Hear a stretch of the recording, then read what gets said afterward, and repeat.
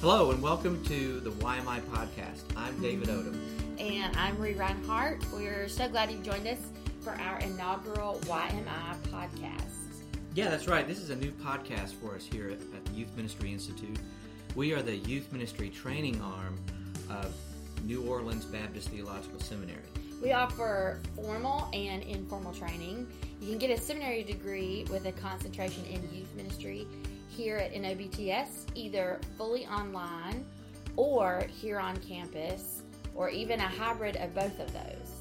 That's right, and we also offer periodic training events for youth workers, from volunteers to veteran youth leaders. If you want more information about YMI, you can visit our website, youthministryinstitute.org. Or we have a short version of that. You can go to yminobts.org, and both of those addresses will get you to our site. Hey, so we thought we'd start by introducing ourselves. Like I said, my name is David, and I've been in youth ministry for over 20 years. I've served on church staff in Alabama, in Texas, and I'm married to my wife, Natalie. We've been married for over 26 years, and we have two teenage daughters, Amanda and Emma. And I've been teaching youth ministry for several years now, but I'm new here to the seminary in New Orleans. You know, I love youth ministry, and I'm excited about training the next generation of youth leaders. I'm Ree, and I currently work on a PhD here at New Orleans Baptist Theological Seminary.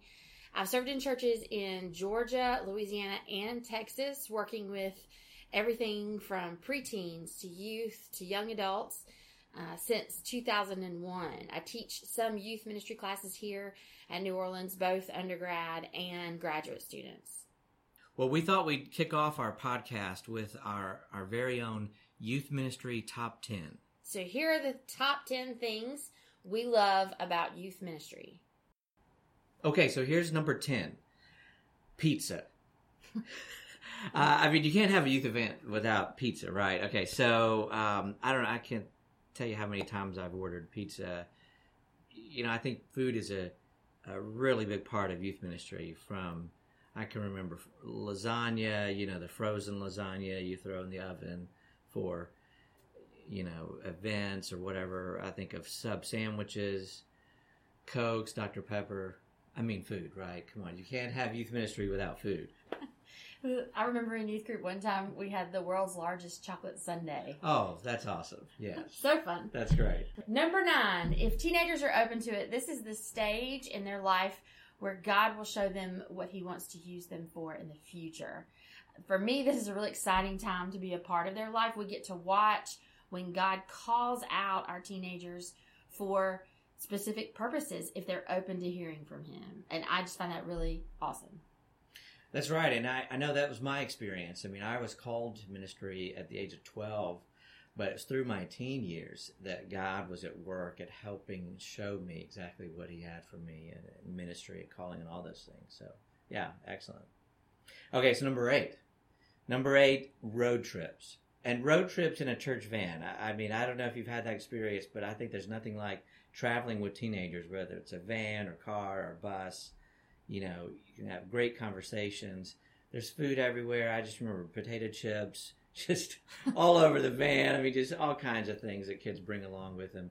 I think about those trips and the bathroom breaks and the stops at the roadside, you know, diners and all these different things.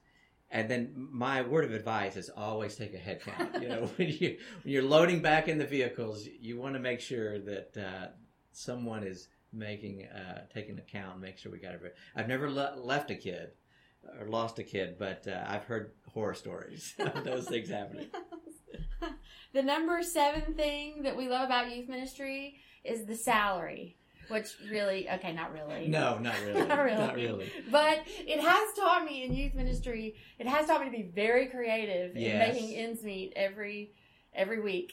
Exactly. We have to be frugal, and we have to be, you know, really on top of things and conscientious about how we're doing our spending, definitely. My wife and I, we talk about there is a sense in which we really feel like missionaries sometimes.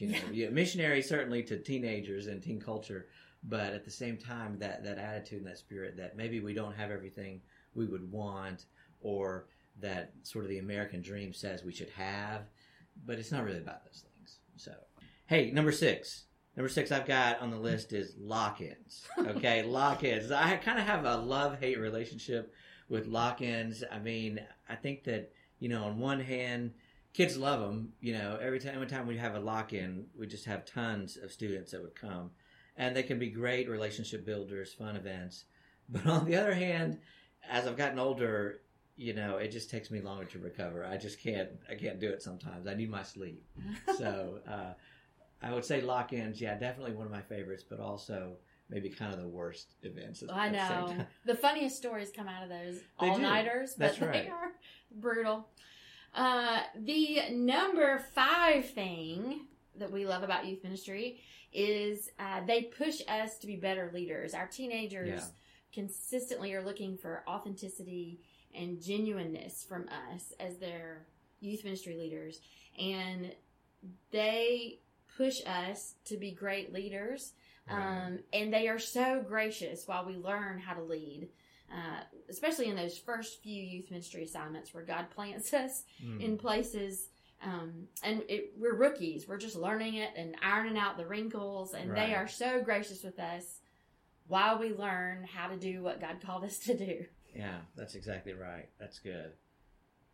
Hey, number 4, I put energy and enthusiasm. I mean, I just love teenagers and just the excitement that they can bring to life, certainly ministry.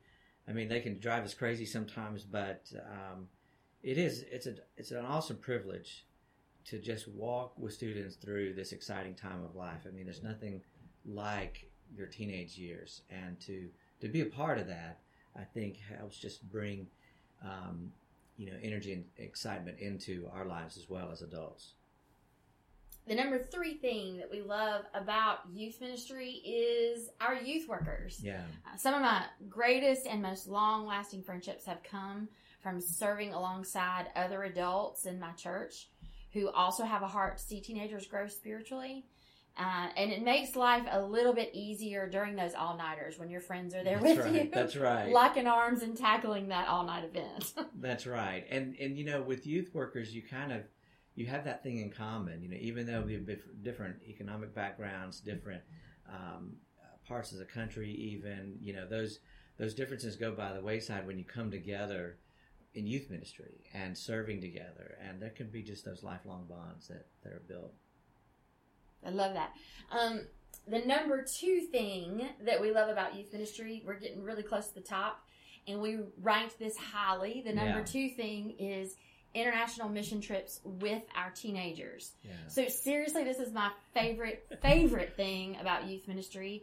When I first launched into going on international mission trips with teenagers, it kind of spooked me a little bit. I was a little scary because I thought, okay, so we get out of the vans at the airport, and then how do I get my group of teenagers from security to the flight gate to the plane to the location where we're ministering and back again, not lose anybody?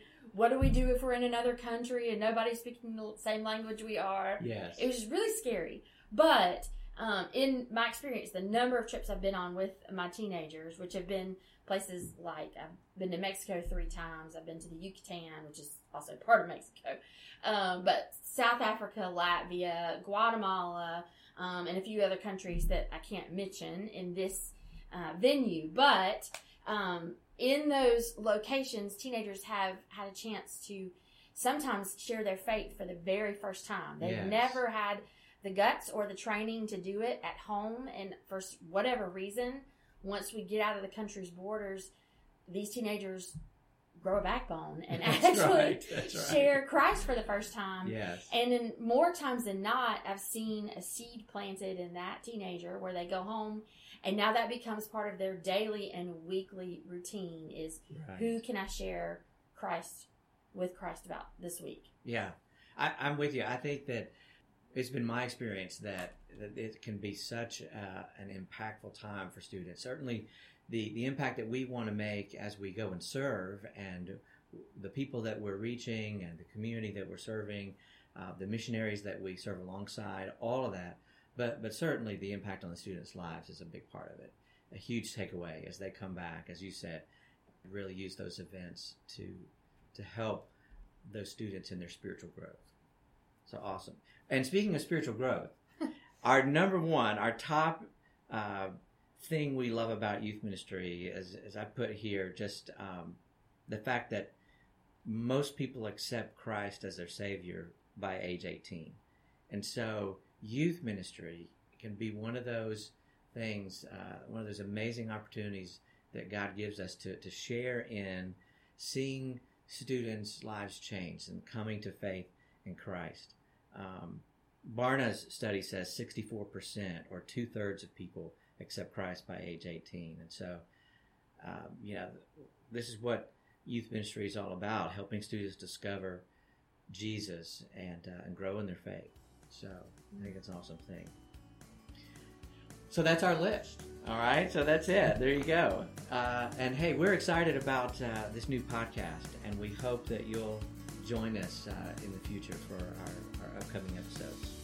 Thanks so much for listening, and remember to check out our website, youthministryinstitute.org or yminobts.org.